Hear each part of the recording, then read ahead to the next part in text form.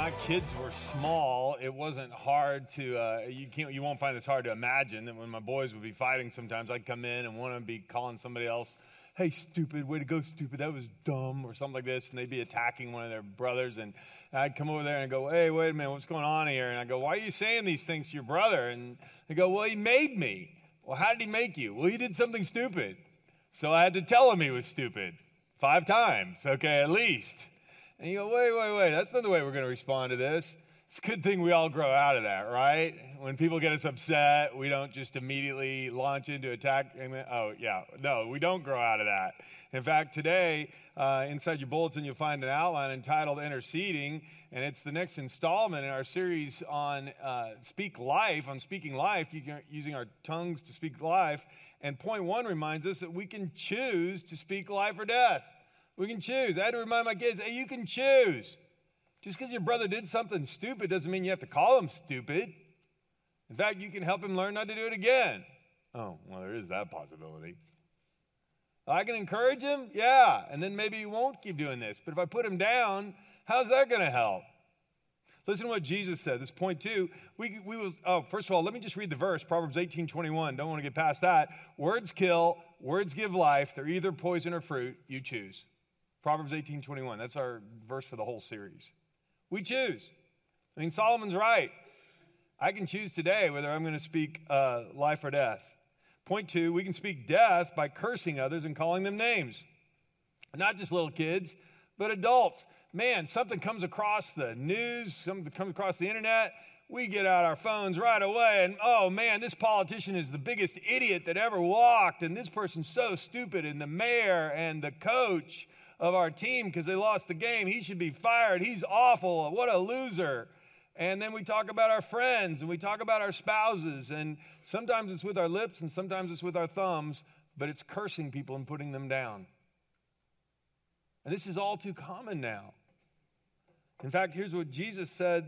This was something that was common when he was teaching crowds in Galilee. He said, "You've heard that our ancestors were told, you must not murder, and if you commit murder, you're subject to judgment.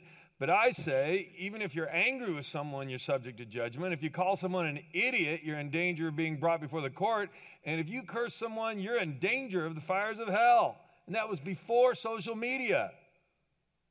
Think how much more true that is now. Well, then what are we supposed to do? Well, here's what I'm going to propose today. Instead of speaking death by cursing people and putting them down and talking about how dumb they are as fast as we can, what if we put down our phones and got on our knees and prayed instead? Because then we could use our lips to speak life. We could pray for the people we don't like. Pray for the situations that we don't understand.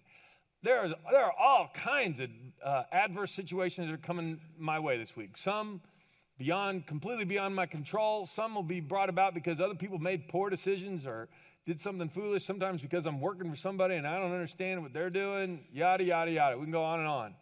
All these situations that are going to come, I'm not responsible for what comes my way. I am responsible for how I respond. And so are you. And today, I want to remind us that the Bible tells us when people don't do things we want, or people are facing problems that they don't know how to handle, and you don't know how to handle them either, the right thing to do is not curse them, but pray for them. So we're going to pray now that God will show us some more about this. Heavenly Father, I thank you for today. I thank you for your word that guides us into all matters of faith and practice. And Lord, it is a matter of faith and practice. We are to pray, not curse. Oh, Lord, forgive us. We are so quick to judge.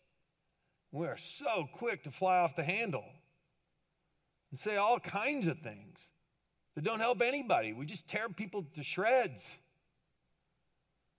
And God, I just pray that today you'd remind us there's something else we can do. We can go a whole different direction with this.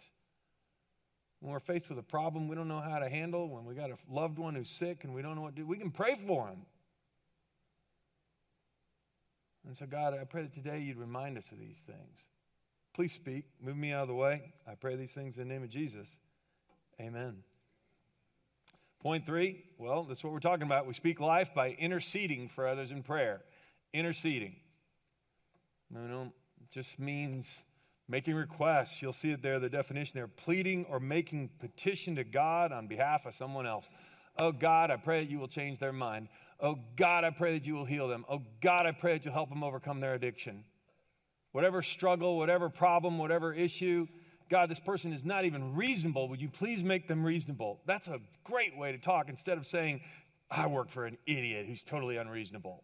It's also dangerous to your employment, okay, if you post that.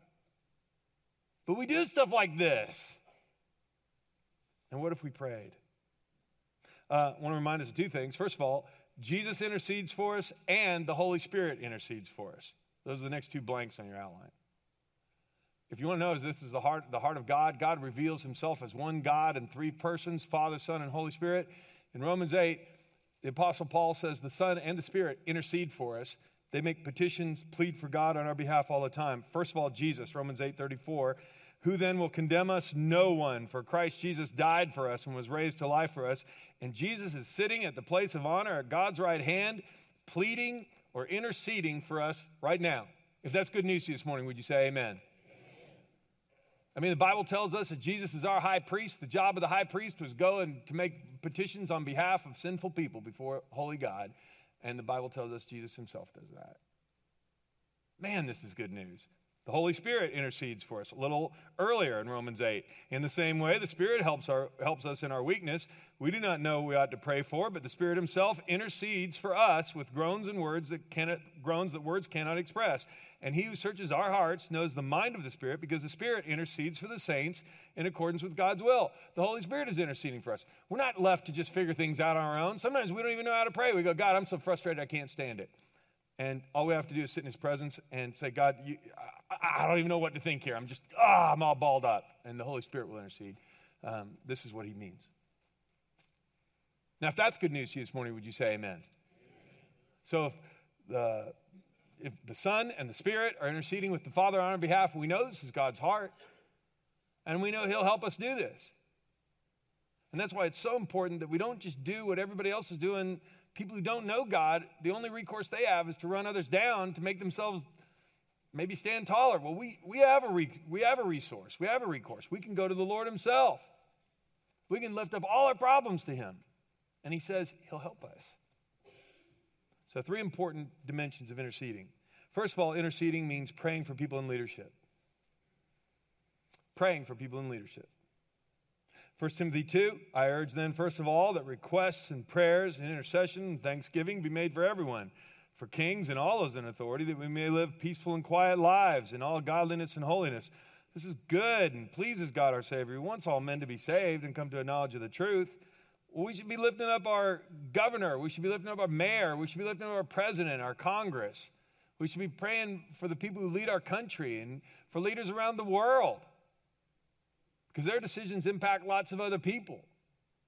And if we're going to live quiet lives in godliness and holiness, we need good laws. We don't need things passed that are going to take people away from God or destroy them or ruin their lives. We need godly decisions. And that brings us to a note there. We need to especially pray for leaders who oppose our point of view. But to you, listen to this from Luke 6. Jesus said this, but to you who are willing to listen, and this is for anybody willing to listen here this morning too, because this is hard teaching. If you're willing to listen, I say love your enemies. Do good to those who hate you. Bless those who curse you. And then circle this next little statement, or just read it out loud with me, please. Pray for those who hurt you. Ain't doing that. I'll pray for people I like, and Jesus goes, no, pray for those who hurt you. He means exactly that. If someone slaps you on one cheek, offer the other cheek also. Do to others as you'd like them to do to you. If you only love those who love you, why should you get any credit for that? Even sinners love those who love them. Notorious criminals scratch the back of another notorious criminal. If he scratched his back. I messed that all up. Anyway, but the idea here is simply this. And that's the life application. This week, I'm going to speak life by interceding for 2 people. I'm going to challenge you this. Someone whom you support and someone whom you don't. This could be on a political level. This could be on a job level. Somebody who's in leadership. Maybe you have a supervisor and you can't stand your supervisor. And I could have put whom I cannot stand. Jesus said, pray for that person. If you can hear this, God sends the rain on the good and the wicked alike. Can you hear this? You might be dealing right now going, oh, God, you cannot mean that I have to pray for this person. What would you pray for? Well, that God would open their eyes, that God would give them wisdom, that God would help them understand things differently, surround them with good advisors, that God would turn their hearts around. But do we do this? Because all too often, again, our whole culture does not. Our culture just writes how horrible the people are on the other side of the aisle politically. And we all know it. We just yell at each other. Nobody's listening. And if nobody's listening, well, who's praying? Let's pray. So that's a life application. Hang on to that. We're going to be filling in some other blanks today. So those are some names you can fill in today. Point B, interceding means praying for leaders. Point B, that was point A. Interceding means praying for health or urgent needs of others. Because, again, there's going to be people who make decisions I don't understand. Well, I need to pray for them. But there's going to be circumstances I don't understand, or circumstances that are too big, and I don't know what's going on, and so I need to pray for people. James 5, let's start with the health needs first. Any of you sick, you should call the elders of the church to come and pray over you, anointing with oil in the name of the Lord. Such a prayer offered in faith will heal the sick, and the Lord will make you well. And if you've committed any sins, you'll be forgiven. Confess your sins to each other and pray for each other so you may be healed. The earnest prayer of a righteous person has great power and produces wonderful results. Hopefully you see in there's not only physical healing, but spiritual healing that happens when we come and bring our problems, our health concerns, our guilty consciences, everything before the Lord and in front of other believers. Just this last week, it was while I was working on this outline, I got an email from Butch Ferguson. A bunch of our elders and deacons here, we got together and prayed for him last Sunday morning about an issue. He has dealt with prostate cancer in the past and had some radiation treatments. It was gone for a while, but at his checkups, all the indicators were pointing that it had returned, and his doctor was 99% sure that it had come back. And so he went in for a PET scan this last week. I got this Tuesday evening. And he says, my doctor just called me. The results are in. There's no sign of cancer. And he really has no explanation for the possibility, except for the possibility of an infection that's not even supposed to be there after being radiated.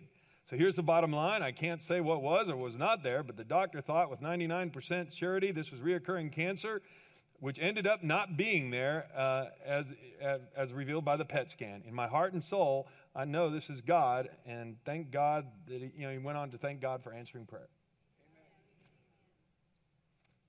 We pray for people all the time. There are other people we pray for. Did they get an immediate answer like this? No. But I will tell you this. I've had so many people write me and go, they've even sent me similar emails where they say, hey, look, I know you prayed for me. I didn't get the healing right away, but I want to tell you I had a peace in my heart I've never had before. And God's used even this illness to draw me closer to him than I've ever been before. And so in a weird way, I want to tell you, God answered the prayer in a way that I didn't think. Not only health needs, but other urgent needs. Listen to Romans 15. Paul says, dear brothers and sisters, I urge you in the name of our Lord Jesus Christ to join in my struggle by praying for me. And if you would circle this word struggle right here. Join in my struggle by praying for me. Do this because you love me. Because the love given you by the Holy Spirit. Pray that I'll be rescued from those in Judea who refuse to obey God. Pray also the believers there will be willing to accept the donation I'm taking to Jerusalem. He had some specific things he was telling about, but he had a struggle. Do you know that there are people in your life and in my life that struggle? If we go back one slide on this, please.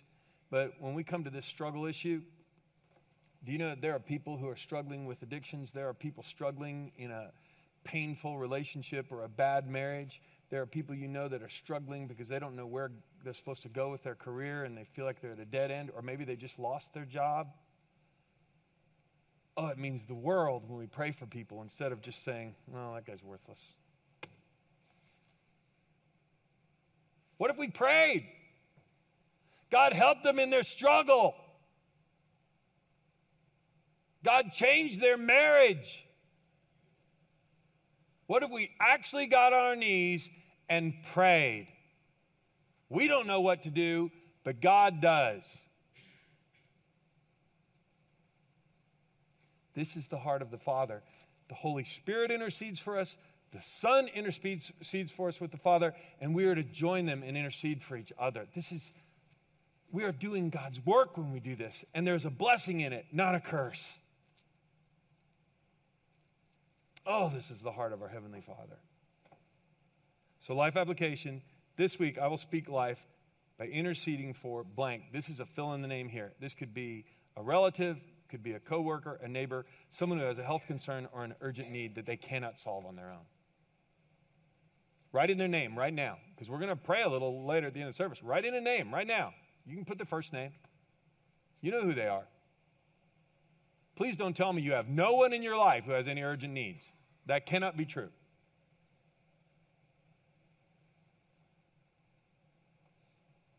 Now, one other thing before I move off this point, we need to pray expecting God to answer. Okay? Don't pray, well, Lord, I know you're not going to do anything about this, so I'm just going to do it anyway. Amen. I mean, that's a terrible prayer. We need to expect God to answer.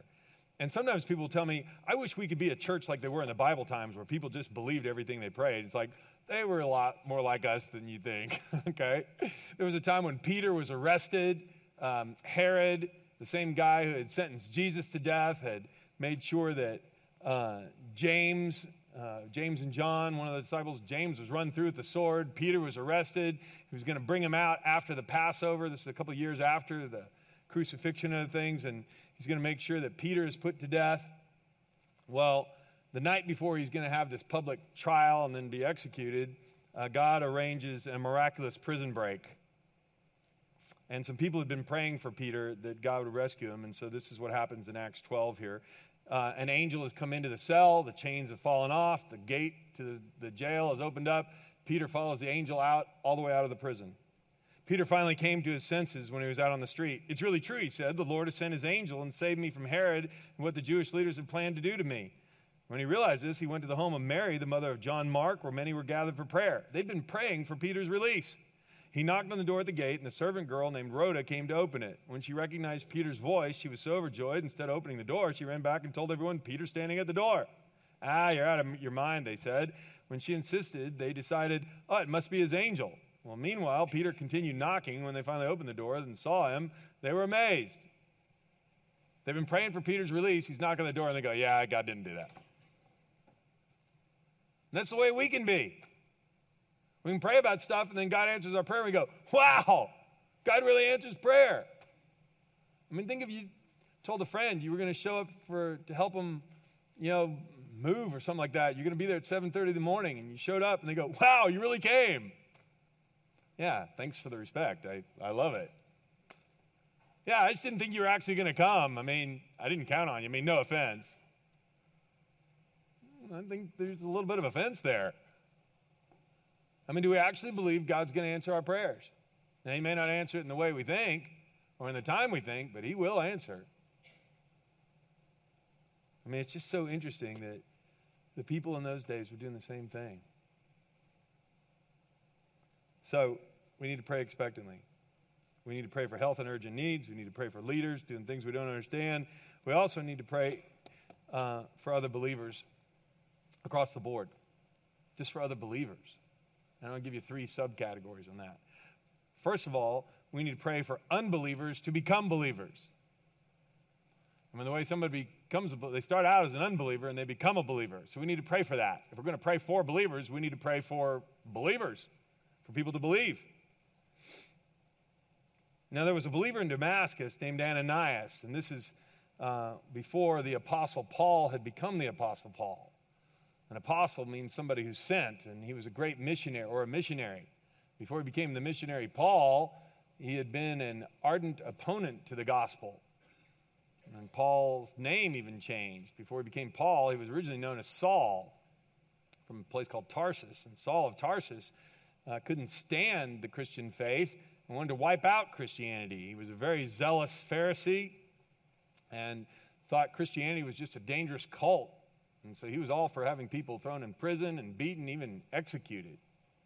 So one day he was on a journey from Jerusalem to Damascus, and he had orders from the chief priests in Jerusalem to go capture any Christians who used to live in Jerusalem and had fled persecution and gone to Damascus, go bring them back and stand trial for heresy, basically.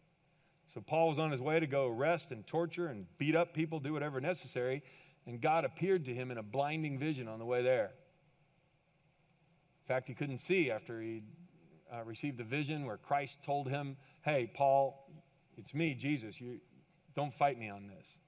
And so for 3 days, he didn't eat or drink anything. And that's where we jump in the story. There was a believer in Damascus. Paul had been led there blinded. And this Damascus believer was named Ananias. And the Lord spoke to him in a vision, calling, Ananias. Yes, Lord, he replied. And the Lord said, go over to Straight Street to the house of Judas. When you get there, ask for a man from Tarsus named Saul. He's praying to me right now, and I've shown him in a vision a man named Ananias coming to him, laying hands on him so he can see again. But Lord, exclaimed Ananias, I've heard many people talk about the terrible things this man has done to believers in Jerusalem, and he's authorized by the leading priest to arrest everyone who calls on your name. But the Lord said, go, for Saul is my chosen instrument to take my message to the Gentiles and to kings as well as the people of Israel. I'll show him how much he must suffer for my name's sake. So Ananias went, found Saul, laid his hands on him and said, Brother Saul, the Lord Jesus who appeared to you on the road has sent me so that you might again regain your sight and be filled with the Holy Spirit. And instantly, something like scales fell from Saul's eyes. He regained his sight, then he got up and was baptized. Ananias was scared to even go talk to the man, let alone lay hands on him because he was such a dangerous threat. And yet the Lord said, no, I want that guy. That guy's going to become a powerful missionary. I put that story in there because we have to pray for unbelievers to become believers. And there are so many times when we give up on our kids, we give up on our neighbors, we give up on a professor, we give up on a coworker. Oh, they'll never come to Christ. Well, this guy would have been at the top of the list of never become a believer. I mean, if you're on your way to go arrest believers, nobody's putting him out. I think he's almost ready to believe in Jesus. I don't think anybody would have said that. Yet Jesus touched his heart. And isn't it interesting? Jesus knew exactly where to find him. He's at Judas' house on Straight Street. He's praying to me right now. Go right now. What if you and I prayed, God, would you allow me to be an ambassador for you this week? I want to pray for this person. Because how do we know that God isn't working in the heart of that neighbor or that relative or that friend today? He's been working on them for the last few years, and they are this close to coming to Christ. And all they need is a friend to tell them the good news and to introduce them to Jesus. What if you and I could be Ananias? So first of all, we need to pray for unbelievers to become believers. That's the life application. So this week I'm going to speak life for interceding for that person. It'd be so easy to write on this. It's like, oh, so-and-so is never going to become a believer. They have such a hard heart. They're so stubborn. They're so pig-headed. That'll bring them to Jesus. Post that on social media. Or we can say, Lord, I want to pray for them. If you can change Paul, you can change Saul into Paul. You can change anybody. Secondly, we need to pray for other believers to grow in Christ. A person comes to Christ, we need to pray they'll grow. Ephesians 1, Paul said, ever since I first heard of your strong faith in the Lord Jesus and your love for God's people everywhere, I haven't stopped thanking God for you. I pray for you constantly, asking God, the glorious Father of our Lord Jesus Christ, to give you spiritual wisdom and insight so you might grow in your knowledge of God. I pray your hearts will be flooded with light so you can understand the confident hope that he's given those whom he called, his holy people who are rich and have a glorious inheritance. I also pray that you'll understand the incredible greatness of God's power for those of us who believe him. It's the same mighty power that raised Christ from the dead and seated him in the place of honor at God's right hand in the heavenly realms. We also need to pray that believers will grow, that unbelievers will become believers, and then they'll grow. A life application. Who are you praying for they'll grow? Fill in the blank. That's the next line. This week I'm going to speak life by interceding for so-and-so. This is a fill in the blank here who needs to grow. Could be, again, somebody very close to you. They need to be reading their Bible. Pray that God will give them a hunger to do that. They need to be coming to worship. I was at a wedding reception last night, and a person walked up to me and they said, I'll be at worship at your church tomorrow. And I go, good, I was just getting a chicken finger, okay? And they said, no, you don't understand. I have been out of church for a while, and it was a young woman. She said, I talked to my mom, and I said, yeah, I don't know if I should go to church or not. Her mom said, well, you used to go to that church there, what's it called, Center Point? And the lady said, yeah. And she said, well, you should go back there. You grew a lot while you were there. And she goes, yeah, but I haven't seen anybody from there in a long time. And then she said, I come to this wedding, and I bump into you. And I go, have a chicken finger and come to church tomorrow, okay? You should be in worship tomorrow. She goes, was as if God was putting you right in my path. I said, oh, I guarantee it. In fact, you're going to be an illustration. No, anyway, we'll go on. Okay. Finally, so we need to pray for believers to grow. Pray they'll come back to worship. Pray they'll come to a small group. That's where they grow. Pray they'll read the Bible. Pray that they'll pray. Oh, I don't know what to do with my daughter. She won't go anywhere. No. Pray. Speak life. We need to pray for believers to boldly tell others how to have a personal relationship with Jesus Christ. That's the last point I'll make. Pray in the Spirit at all times, on every occasion. Stay alert. Be persistent in your prayers for all believers everywhere. And pray for me too. Ask God to give me the right words so I can boldly explain God's mysterious plan that the good news is for Jews and Gentiles alike. And oh man, I was trying to shorten things so I wouldn't have too long of an outline. I wish I'd have put the next verse on there, because Paul goes on, he says, that's why I'm here in chains. He did not pray that the people would, when he wrote the people in Ephesus, he didn't pray, hey, pray that God will get me out of prison miraculously like he did Peter. He said, pray that I'll proclaim boldly as I should the gospel. I got a great prison ministry going on here.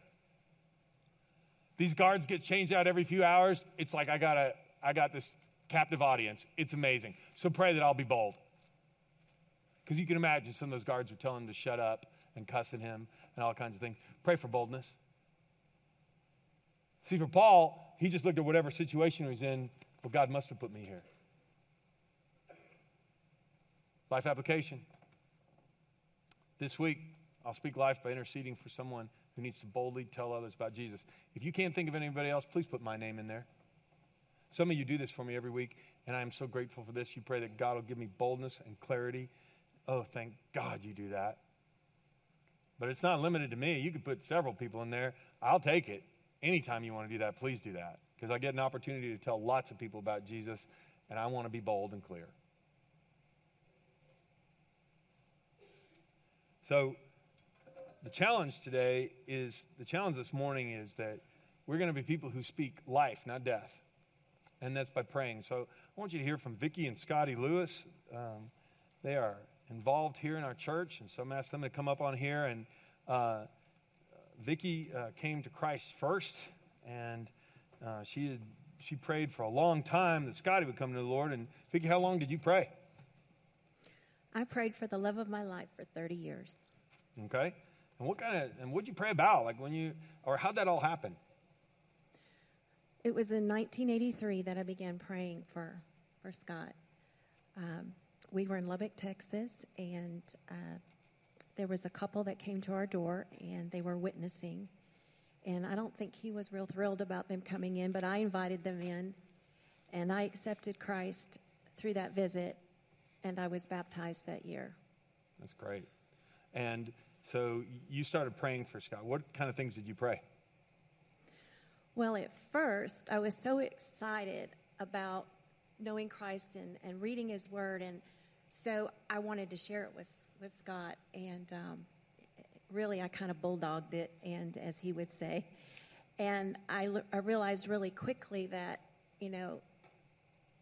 I couldn't do that. I couldn't push what I believed on him, and if anything, it made him go further away. So I met a lady at church, and I asked her advice, and she told me, she said, I want you to read a book. She said, it's by Stormy O'Mardian. It's called The Power of a Praying Wife.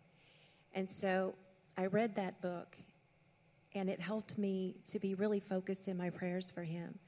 I prayed that God would soften his heart. I prayed that God would remove his spiritual blindness, that he would give him eyes to see and ears to hear the word of God, and that he would become the spiritual leader of our family with our 3 sons instead of me. And that wasn't an instant response, was it? It was not. Yeah. So there was kind of a big event that happened a few years later. Tell everybody about that. I'd been praying for Scotty about 3 or 4 years, and we were assigned to England. Scott was a pilot in the Air Force flying F-111s. And in February of 1987, Scott was coming back from a cross country. I had just pulled into my driveway with a 5-month-old baby and a 2-year-old, and I was informed that the plane that Scotty was flying had a serious malfunction, and it crashed. And I was told that he was alive, and his weapons system officer was alive. And even though that was a terrible tragedy and a long recovery, I was so thankful that God saved him. God gave me a sign that I desperately needed, that God was going to do something with Scott. He revealed to me that he had big plans for Scott, that he saved him for a purpose. And while Scott was in the hospital recovering, I remember telling him both those things. Yeah, and so Scotty, even though you had this incident happen with the plane crash and things, that didn't immediately mean that you said, "Hey, Lord, I'm your man," right? No, sir. The brickhead I was at the time, the hardhead, really. Brickhead works. That's brickhead works well. My priorities were completely out of whack. It was more important to me to impress my peers, to advance my career. I should have had, obviously, my father and my family well ahead of those things. So I had my priorities way out of order, and I had all these incredible signals. I had this amazing wife in my life. I survived a crash, and regrettably at that point in time, instead of being thankful for the fact that he had allowed me to survive, I was more worried about, am I going to get to fly again, and what's the next step in my career, and that sort of thing. But you did eventually come to the Lord. How'd that come about? Yes, sir. I believed for the longest time that I had this angel sitting on my shoulder, or that I was incredibly lucky, and I really I began to realize that there are no happenstance in this life. Things happen specifically or for a reason. And Vic and I had come back to Millbrook. Back to our home that we've had for several years, and we went back to our original church. And Vic had some very strong relationships there, so we went back, and we came back from church one day, and I said, I'm just not feeling it. I'm not being fed. I don't think I'm growing. And I just, at that point, I really was not believing. And I told her, I said, would you mind if we look around for another church? And that was a really big step for her because of her relationships with the church. And she said yes. And truly within a day or two of that, a friend of hers at work said, go check out Centerpoint. And we came the very next Sunday.